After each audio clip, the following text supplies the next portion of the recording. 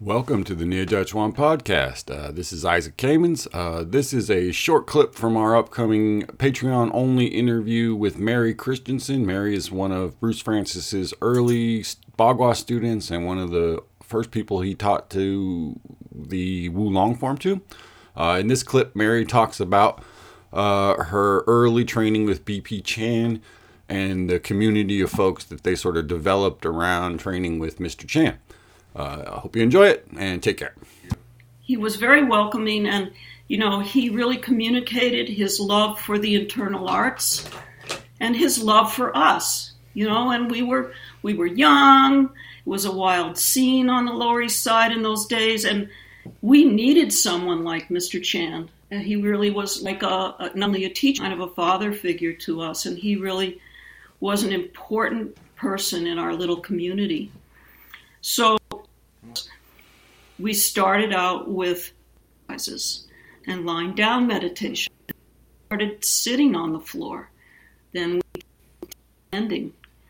So I just, I got a really good basic foundation in Qigong from Mr. Chan.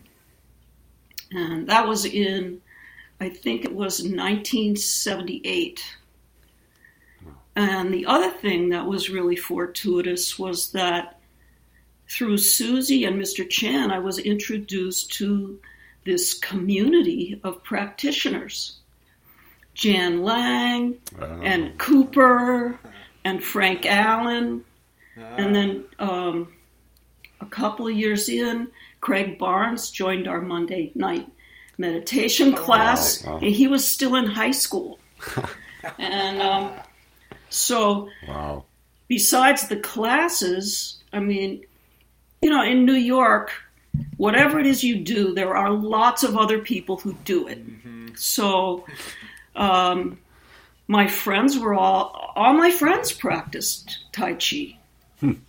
And we, Susie and Jan and Cooper and Frank really taught me how to practice. And, I would practice with my friend Tisha. We did practiced Mr. Chan's 10 Taoist exercises every day for a couple of years. And Susie and I would practice together on a friend's rooftop.